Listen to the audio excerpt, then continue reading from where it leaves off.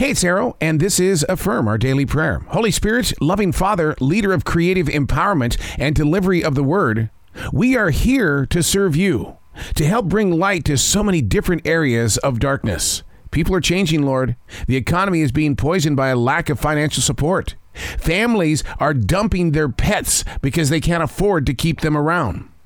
When do you start making house calls, Almighty God? It's not just the states enduring this growing hardship. Slowly, we're evolving into a fourth world, one that only Hollywood can paint, and we all thought it would never happen to us. Lord, we need more than your guidance. It's time to get you into the hearts of the lawmakers with egos larger than the devil. This wait-and-see approach to life has got to stop. Your creations are becoming wilted roses. How?